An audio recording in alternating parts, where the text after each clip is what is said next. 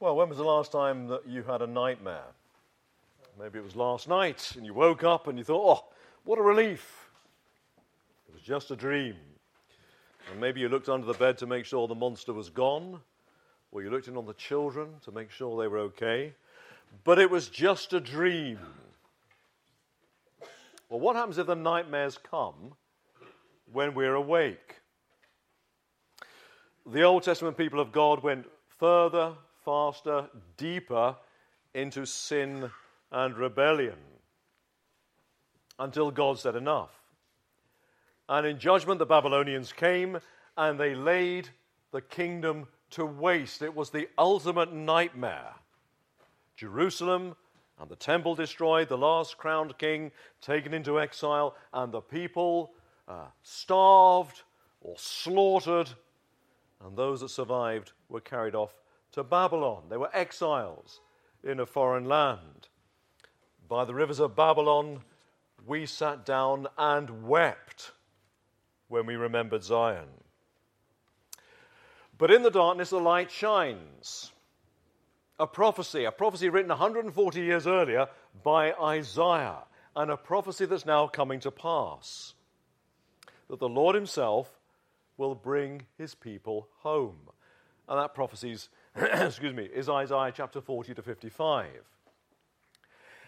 And yet, as you read those chapters, the language in those chapters, the framing, the promise of salvation is just too big to be fulfilled by those exiles returning from Babylon. Just take our reading, chapter 41 and verses 8 and 9. But you, Israel, my servant, Jacob, whom I have chosen, the offspring of Abraham, my friend, you whom I took from the ends of the earth and called from its farthest corners. That's big language, isn't it? The ends of the earth, the farthest corners. Is that really to be fulfilled by a few tens of thousands returning from exile? And when Jesus was born, hundreds of years later, the widely held belief amongst the Jews was that the exile was not yet over. Yes, they'd returned to their own land, but it didn't feel like their own land. They were still oppressed by foreign rulers. This time it was the Romans. But of course it's with the coming of the last king, the true king, the Lord Jesus Christ, the anointed one, the Messiah. It's then that this prophecy really does then begin to find its true fulfillment. But you, Israel, my servant, Jacob, whom I have chosen, the offspring of Abraham, my friend. Who is Israel? Who are the children of Abraham? Well, as we turn to the New Testament, we find it's everyone who bows the knee to Israel's king, the Lord Jesus Christ. It is therefore every Jew and every Gentile who loves and serves and worships the Lord Jesus Christ. So, brothers and sisters, these verses, their true fulfillment is found in us. We're the exiles. We're the ones who are living in Babylon. Obviously not the city that was then, but in scriptural terms, the city that has now filled the whole world. The world that usurps the Lord, that sins with a high hand. The whole world, as John says, that's under the sway of the evil one. It's the world where pleasure, power, possessions are viewed as being more real, more substantial, more satisfying than God himself. It's a world where people worship as God what is not God. It's a looking-glass world. It's an alternative reality. That's the world into which we were born. But what happened? Well, if you're a Christian, you were born again. We were citizens of Babylon. We've become citizens of that other city in the Bible. Jerusalem above, as Paul calls it. Zion. All of which means we don't belong here. This world is not our home. in Peter's words, in 1 Peter, he calls us exiles, pilgrims, sojourners. We're passing through this world. We're on our way to that other city. We're going home to Zion. That's why Peter will say in 1 Peter, 1 Peter chapter 1, he says, concerning the words that the prophets wrote, concerning this salvation, the prophets who prophesied about the grace that was to be yours, searched and inquired diligently, inquiring what person or time the Spirit of Christ in them was indicating when he predicted the sufferings of Christ and the subsequent glories. It was revealed to them that they were serving not themselves, but you in the things that have now been announced to you through those who preach the good news to you by the Holy Spirit sent from heaven. See what Peter's saying? When the prophets prophesied, they weren't actually speaking to their own generation. They weren't actually speaking to people in their own time frame. Even Isaiah, who spoke these words 140 years before the exiles returned from Babylon, he was actually speaking to a much later generation. What they predicted wasn't about the return from Babylon in 536 BC. They were speaking to us. Isaiah's words are addressed to us. And yes, they're in the language of the Old Testament language of blessing, but they were talking to us. Here in Isaiah is God's word to you, to me, today. We're the exiles. We're those who are returning from Babylon. We're the ones who are going home to Zion. So come with me to the reading which we had. Isaiah 41 and verses 8 to 20. Now, before we really get into it, I hope a couple of things stood out to you as you read it, or as we read it. Certain phrases are repeated. The first phrase that's repeated is the phrase, fear not. So verse 10, fear not, for I am with you. Verse 13, fear not, I am the one who helps you. Verse 14, fear not, you worm Jacob. God says, fear not. Why? Because life in Babylon is intimidating. And the thought of the journey home through all the dangers and trials, that journey can feel overwhelming. So God says, it's a reassuring word, fear not. Brothers and sisters, doesn't life in Babylon leave you dismayed at times? Don't you find yourself sighing?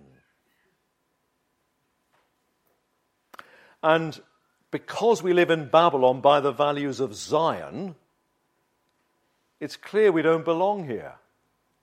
We stick out. Christians are often distrusted, slandered. In many parts of the world, they're persecuted. And while everyone else is seeking to make a success of life in Babylon, we're the people who put down no permanent roots. Our inheritance isn't here. That's why Peter will say, 1 Peter, he talks about, blessed be the God and Father of our Lord Jesus Christ, according to his great mercy, has caused us to be born again to a living hope through the resurrection of Jesus Christ from the dead. And he says, to an inheritance. But it's not inheritance in this world. Inheritance that is imperishable, undefiled, unfading, kept in heaven for you. All these things are saying that we don't belong here. We're passing through. We're not putting down our roots. We're sojourners. We're strangers. We're exiles. We're journeying somewhere. We're going home to Zion. But as we journey, it's a journey that's fraught with dangers and temptations and trials. And so as we look at 2024, We wonder what lies ahead of us. The first thing the Lord says to us is, fear not. I wonder this morning, are you living with that dull ache that we call worry? You know, you wake up with it. It's just a dull ache. It follows you through the day. You go to bed with it. You wake up in the night with it. That dull ache, that worry. Fears for the future. Fears for the family. Maybe fears for your children. What sort of world are they growing up in? Fears for what's happening to this world. What's happening to our country. What's happening to our culture. Fears for what's going to happen next. And so the Lord says, fear not. And if that phrase stands out, something else also stands out. It's that two words, God says, I will. So verse 10, I will strengthen you. I will help you. I will uphold you.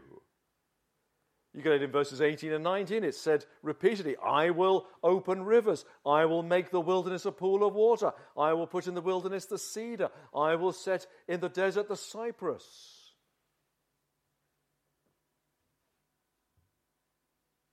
They're like two walls for this whole passage. Fear not, I will. Fear not, for I will help you. What the Lord will do for his people.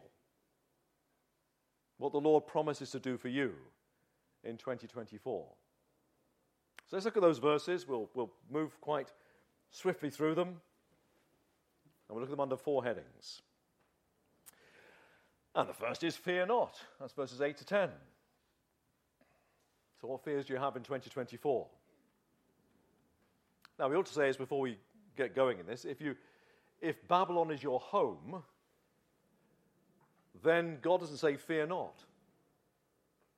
If Babylon is your home, God says, you should be afraid, because this world is your heaven. This is as good as it ever gets. And you have cast your future into the lap of gods that will drive you mad, and in the hour of your death will desert you. So you should be very afraid. But, verse 8, and this is the point, God's drawing a contrast, but by contrast, you, Israel, my servant, Jacob, whom I have chosen, the offspring of Abraham, my friend, you whom I took from the ends of the earth and called from the farthest corners, saying to you, you are my servant, I've chosen you, and not cast you off. Fear not, for I am with you. See what the Lord is doing? In those verses 8 and 9, he's emphasizing the ties that bind him and his people together. He says it in lots of different ways. He says, you're my servant, my chosen, my children, my beloved. There's a sense in which God says, I've ransacked the earth to find you. And having now found you, the last thing I'm going to do is let you ever go. So I'm never going to let you down. Fear not, I am with you. Be not dismayed, for I am your God. I will strengthen you. I will help you. I will uphold you with my righteous right hand. Is help a long time coming? No, he's here already. Fear not, for I am with you. Do we, in all the news that we hear, the bad news, the things that trouble us upstairs, do we have to go and find a place of refuge? Because it's all getting too much. Oh, says God, no, hide in me. Verse 10, be not dismayed, for I am your God. Maybe your heart is sinking. Life is tough. I can't take any more. Verse 10, I will strengthen you. I will help you. And is the narrow way, does it feel so narrow that you feel you might stumble off the edge? You know, it's like walking on the pavement, isn't it? And it's just juggernaut after juggernaut that's going past, and you can hear the roar of the engine. And you hear the whoosh as the juggernaut goes past you. You think, well, what if I stumble and fall into the road? Verse 10, I will uphold you with my righteous right hand. I've got hold of your hand, says the Lord. You're not going to be stumbling into the road. Fears for 2024. When you cycle into the wind, it's hard work, isn't it? And you can feel it. You're pedaling hard and making slow progress. When you cycle with the wind behind you, you don't tend to feel it, do you? Unless it's a very, very strong wind. The wind's behind you, but you don't feel it. All you know is it was much easier getting from A to B than you thought. Now, God doesn't make things easy. But what he does promise is he promises that he'll give you strength that's more than equal to what you have to face. And in that sense, it's a bit like cycling with the wind behind you. You won't necessarily be conscious that God is helping me in this situation, but somehow I got from A to B, and it was much easier than I was expecting. So in dangers, well, normally I panic, but actually I felt quite calm. And when sorrows came, I did find a peace. And he comforted me. And in sickness, he won't leave my side. And in weakness, you look at the week ahead of you and you think, I just cannot face this. I really can't face it. And yet, when you get to the other end of the week, you wonder how did I manage to get through the week? What was it? It was the Lord. It was the Lord saying, fear not, I am with you. Be not dismayed. I am your God. I will strengthen you. I will help you. I will uphold you with my righteous right hand. Point number 2, enemies. That's verses 11 to 13. Who will be against you in 2024? When Rome burned in AD 64, who got the blame? It was the Christians. Nero, the emperor, pointed his finger at the Christians to deflect suspicion from himself. And Christians were framed, scapegoated, and it unleashed a terrible persecution. What was it that gave that persecution traction? Why was it Nero could point to the Christians and say, they're the ones who started the fire, they're to blame, and the persecution just followed on straight away? Why didn't people resist and say, oh, hang on a minute, you've got that wrong? It was because already Christians were resented. Tacitus, the Roman historian, he says, Christians were accused of hatred of the human race. That's strong words, isn't it? The people who go proclaiming Christ and embracing others and whose very heartbeat is love, they were accused of hatred of the human race. Why? Because although they were living in Babylon, they refused to live like Babylonians. They wouldn't join in. They wouldn't go to the gladiatorial games. They wouldn't go to the great feasts in all these pagan temples, which ended up with idolatry and immorality. And especially, they wouldn't join in with the worship of the emperor. The worship of the emperor, the glue that held the empire together.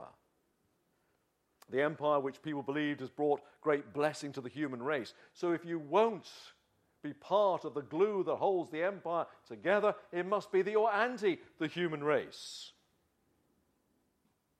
So Christians were seen as against us. And so slander, mistrust, suspicions, hatred. So when Nero pointed the finger, it was but a little step to persecute the godly. Jesus said, I chose you out of this world. Therefore the world hates you. And in the UK, we've had the blessing of the gospel, haven't we? And that's brought generations of ease. But it wasn't always so. In this country, people were burnt at the stake for being loving, loyal, faithful Christians. We sang that poem of Bunyan's, John Bunyan, in Bedford jail for 12 years, then released, then put back in the jail. Why? What was his crime? He simply preached the gospel. The liberties we enjoy in this country are relatively new. They've only been a few generations. And we've kind of thought, well, that's the way it should be. But 2024, the tide is turning. Maybe normal service will be resumed. And God's people will find themselves being more and more put to one side and regarded with suspicion and distrust, and maybe more. We have enemies, verses 11 and 12. People don't like us. Some take up a cause against us, verse 11. All who are incensed against you. Some might dog our steps at every turn, verse 11. They strive against you. Some do all they can to oppose the people of God. Verse 12. Those who contend with you. And there'll be some who will be openly at war with God's people. Verse 12. Those who war against you. And of course, behind it all, the war is not really against flesh and blood. Behind it all is the arch enemy, Satan himself, who's raging at the church. So will those who stand against God's people, will they ultimately succeed? Well, 2024, you may have a dry mouth, you may have a pounding heart, you may have that sinking feeling, maybe more. But as the opposition mounts, so says God does its ineffectiveness. Because to war against God's people is to war against God himself. And the war is unequal. So there can only be one outcome. You meddle with God's people, you bring destruction on yourself. Verse 11, behold, all who are incensed against you shall be put to shame and confounded. Those who strive against you shall be as nothing and shall perish. You shall seek those who contend with you, but you shall not find them.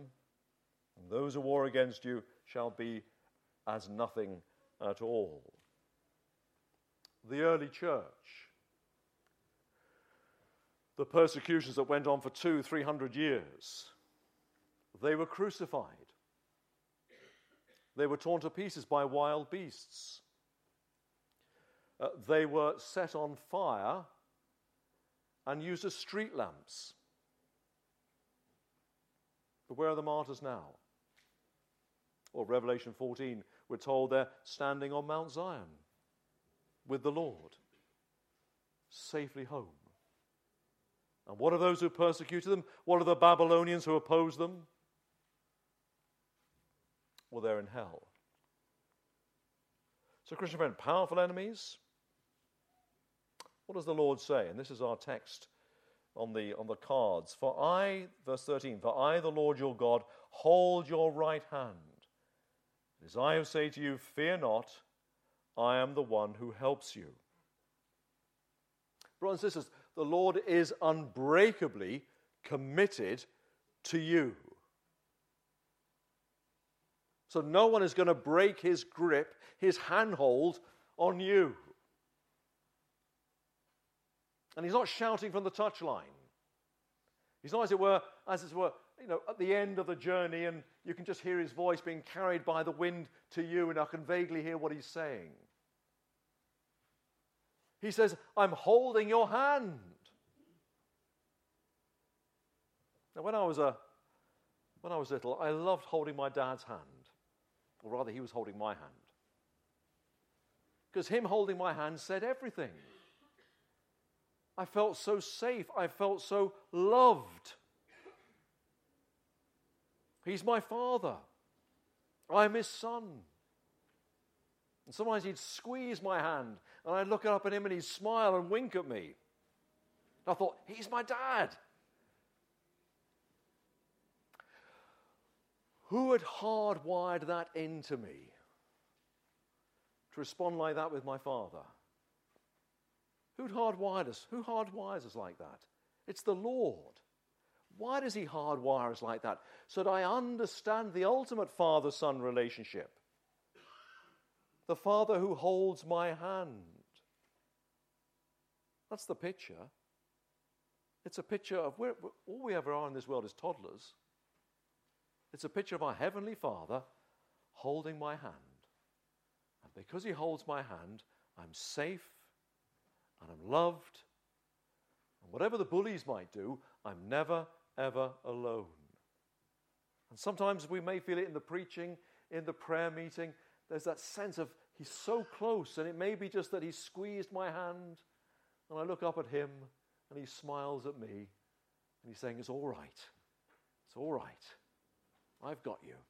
You're safe. You're loved. For I, the Lord your God, hold your right hand. It is I who say to you, me, fear not. I am the one who helps you. So point number 3.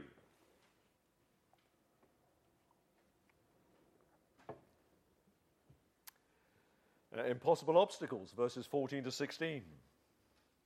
So what obstacles do you face in 2024? Verse 14, fear not, you worm Jacob. So that's me, I'm a worm. That's all I am, just a worm. And yet, verse 15, I face mountains. So can worms move mountains? I watched a film of a robin chick wrestling with a worm, and I really admire the worm. There was something heroic about this worm. He was valiantly resisting the chick, but in the end the chick got him.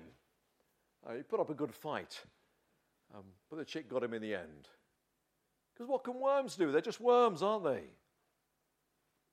How can I make it home to Zion when I'm confronted by the world? The world that bullies, the world that seduces. And I think it's the seductions of the world are harder than the bullyings of the world. If the world is pushing you, well, at least you can feel the resistance. But when the world opens its arms and says, come and hug me. Or what about confronted by the flesh? The seed of every known sin is in my heart. I am capable of anything. I don't know about you, I sometimes find myself thinking, what am I thinking that for? Where did that come from? It came from within me.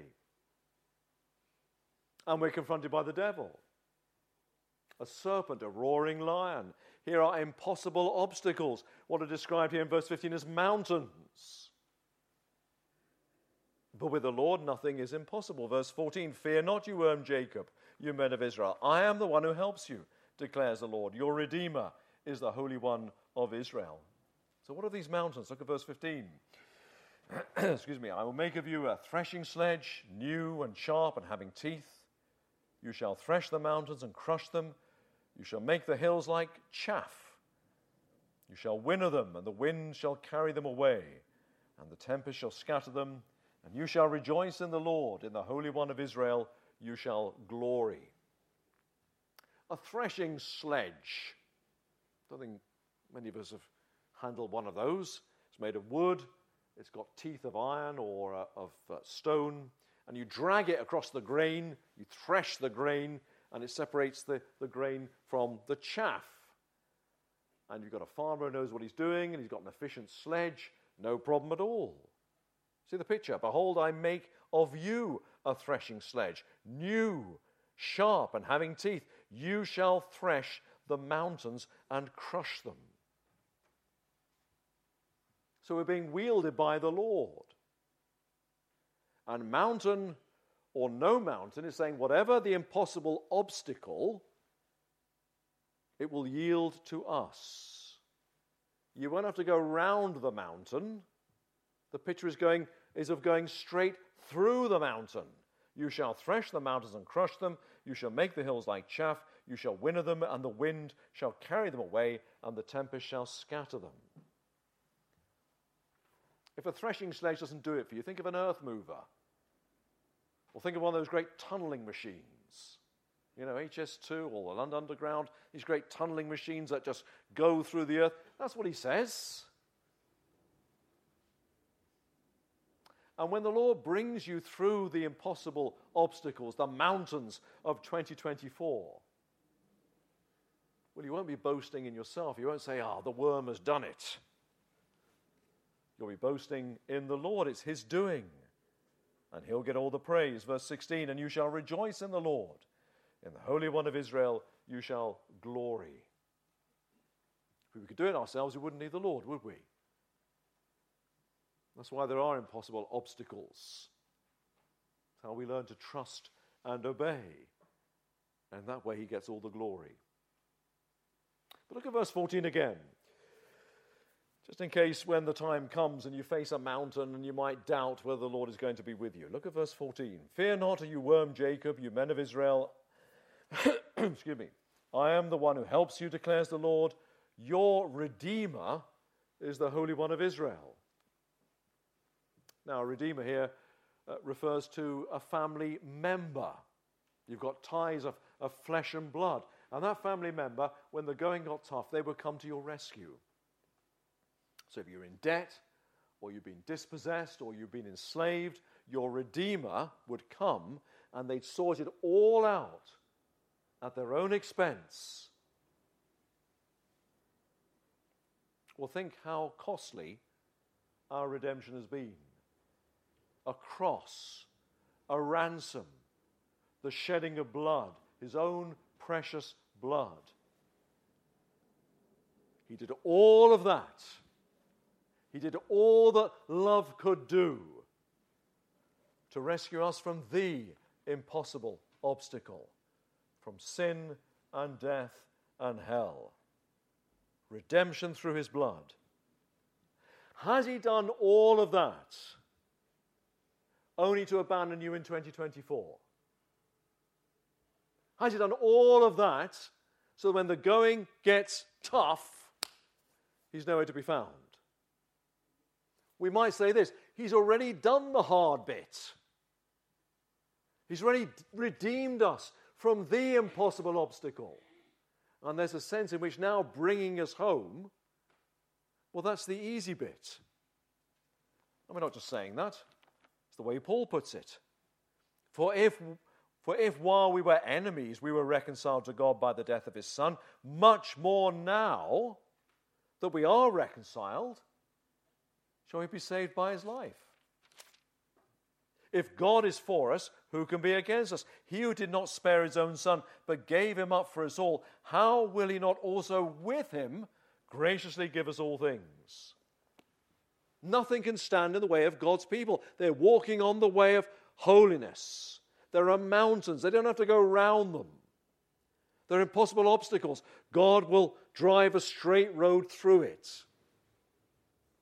The straight road to Zion, which is why just a few chapters before, we read this, the ransom of the Lord shall return and come to Zion with singing.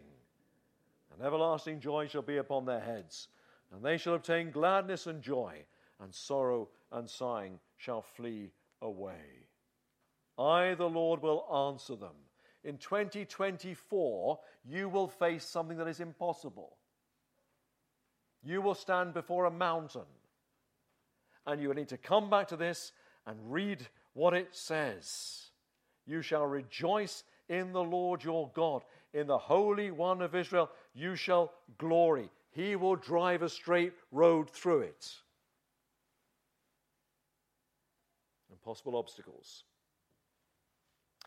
And finally, point number 4, the wilderness.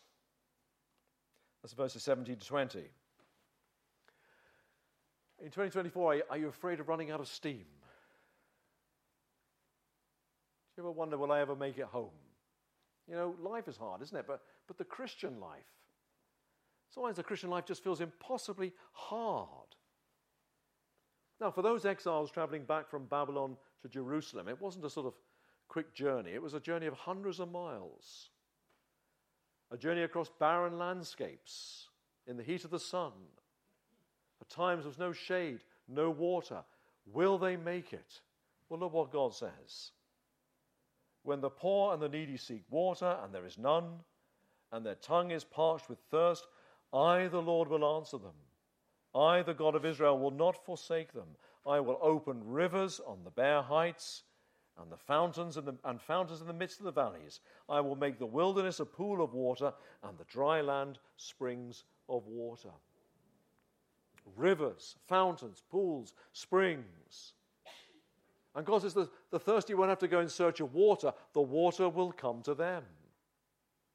Verse 19, I will put in the wilderness the cedar, the acacia, the myrtle, and the olive. I will set in the desert the cypress and the plane, that's in the tree, the plane tree, and the pine together. It's interesting. Here are trees that aren't usually found in the wilderness. Here are trees that aren't usually found together. But he's saying, as you journey home, as you journey in the heat of the burning sun, you won't have to go in search of shade. The shade will come to you. And you'll find the wilderness will become a garden. It's as though as they journey home to the promised land comes out to meet them. And so that when they arrive safely home, it'll be the Lord who has led them safely all the way. Verse 20, that they may see and know and may consider and understand together that the hand of the Lord has done this. The Holy One of Israel has created it. What do we sing? All the way my Saviour leads me. So, brothers and sisters, are you afraid of the journey in 2024? Do you wonder how you're going to keep going? Maybe 2023 was a hard year. How can I keep going? The heat, the thirst, the weariness. What does it say in verse 17? I, the Lord, will answer them. So they must have cried to God. Cried to God on their journey home. Cried to God in the wilderness. And God answered them. So in answer to our prayers, in answer to our cry, before we get to Zion, before we get home, we will have a foretaste. There's a sense in which Zion will come to meet us. So call. When you feel faint and you're thirsty and you feel the heat of the sun and it's all getting too much, call to the Lord. Maybe it'll be family, or your job situation, or accommodation, or health, or despondency, or depression. Maybe there'll be temptations that would just shake you to your very foundations. Maybe it's just more bad news, another headline, another thing to depress you. Maybe it's a money problem. Maybe it's relationships. And your tongue is parched, and the sun is beating down. Call to the Lord. I, the Lord, will answer them. I, the God of Israel, will not forsake them. And he will supply your every need in Christ Jesus.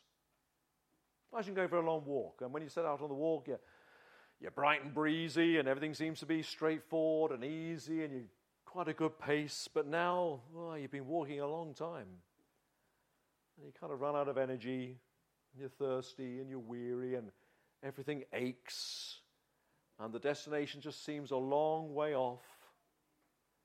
But you look up, and there's a Land Rover, and the Land Rover is crossing the terrain, and it's coming this way.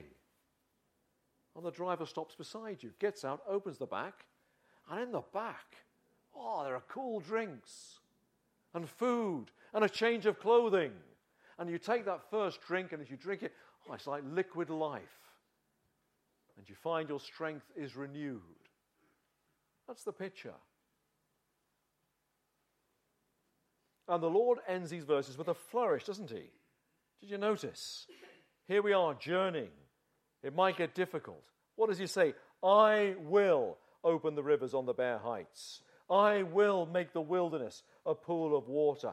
I will put in the wilderness the cedar. I will set in the desert the cypress. God says, I will, I will, I will, I will. Isn't that enough? It's as though God is saying, what more can I say? As you face that journey home and you feel overwhelmed by things and it all seems too much, what more can I say? I'll be there. So call to me. Which is why, verse 20, he says, that they may see and know and may consider and understand together that the hand of the Lord has done this. The Holy One of Israel has created it. So don't lose heart. in 2024. And make use of those supply depots. Sundays, the Lord's Day, the prayer meetings, Christian friendship and fellowship, just serving the Lord.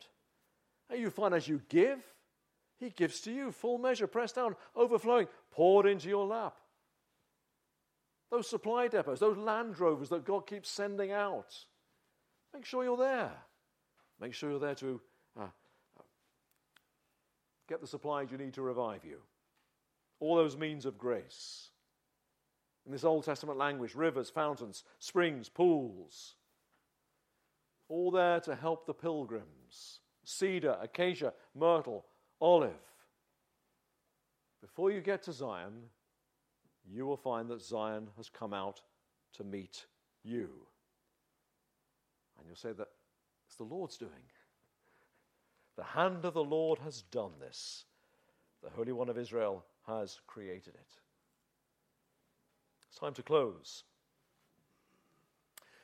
Brothers and sisters, we're exiles. We're living in Babylon, we're going home to Zion. So don't look for health, wealth, prosperity as a right. God may give those things, but they're not a right if you're an exile in Babylon. And don't expect a godly society and culture. So don't get too depressed with what you see around you. This is Babylon. This is what Babylon does. And don't expect a comfortable life here. We're exiles. But don't be miserable. And don't be fearful. Don't be afraid.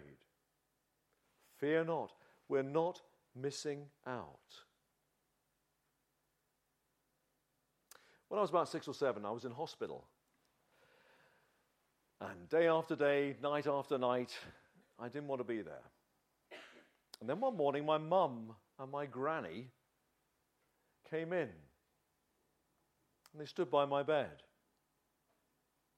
And I said to them, why don't you sit down? And they said, no. They said, we've come to take you home. They were the best words ever. We've come to take you home. I was thinking, no more hospital. I'm going home. We've come to take you home. Brothers and sisters, whatever the difficulties and challenges and heartaches of 2024, the Holy One of Israel, the Maker of heaven and earth, my Heavenly Father, He says to you, don't be afraid. Just keep holding my hand. I've come to take you home. For I, the Lord your God, hold your right hand. It is I who say to you, fear not. I am the one who helps you. Let's pray.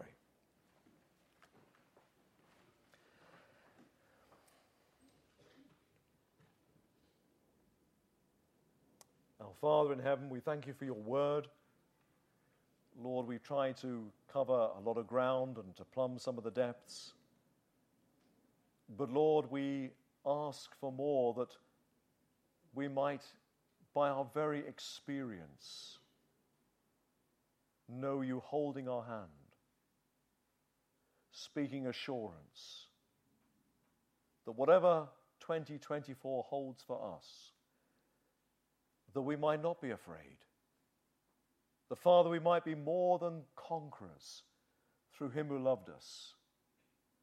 And that even the hard times, we might find them as stepping stones, hastening us on our journey home to Zion.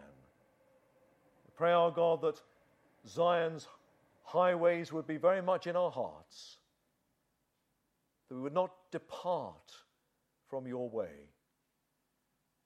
And that, Lord, if this is the year when you indeed bring us home, and Christ returns, or Lord, we have to cross that river, then, Lord, we pray that you would be with us in a very special way. And that in all these things, by the lives that we lead, by the deaths that we die, that our God, we might bring you honor and praise and glory. And we might be able to say, this is all your doing. And that you might get the praise. Because this we ask in Jesus' name. Amen.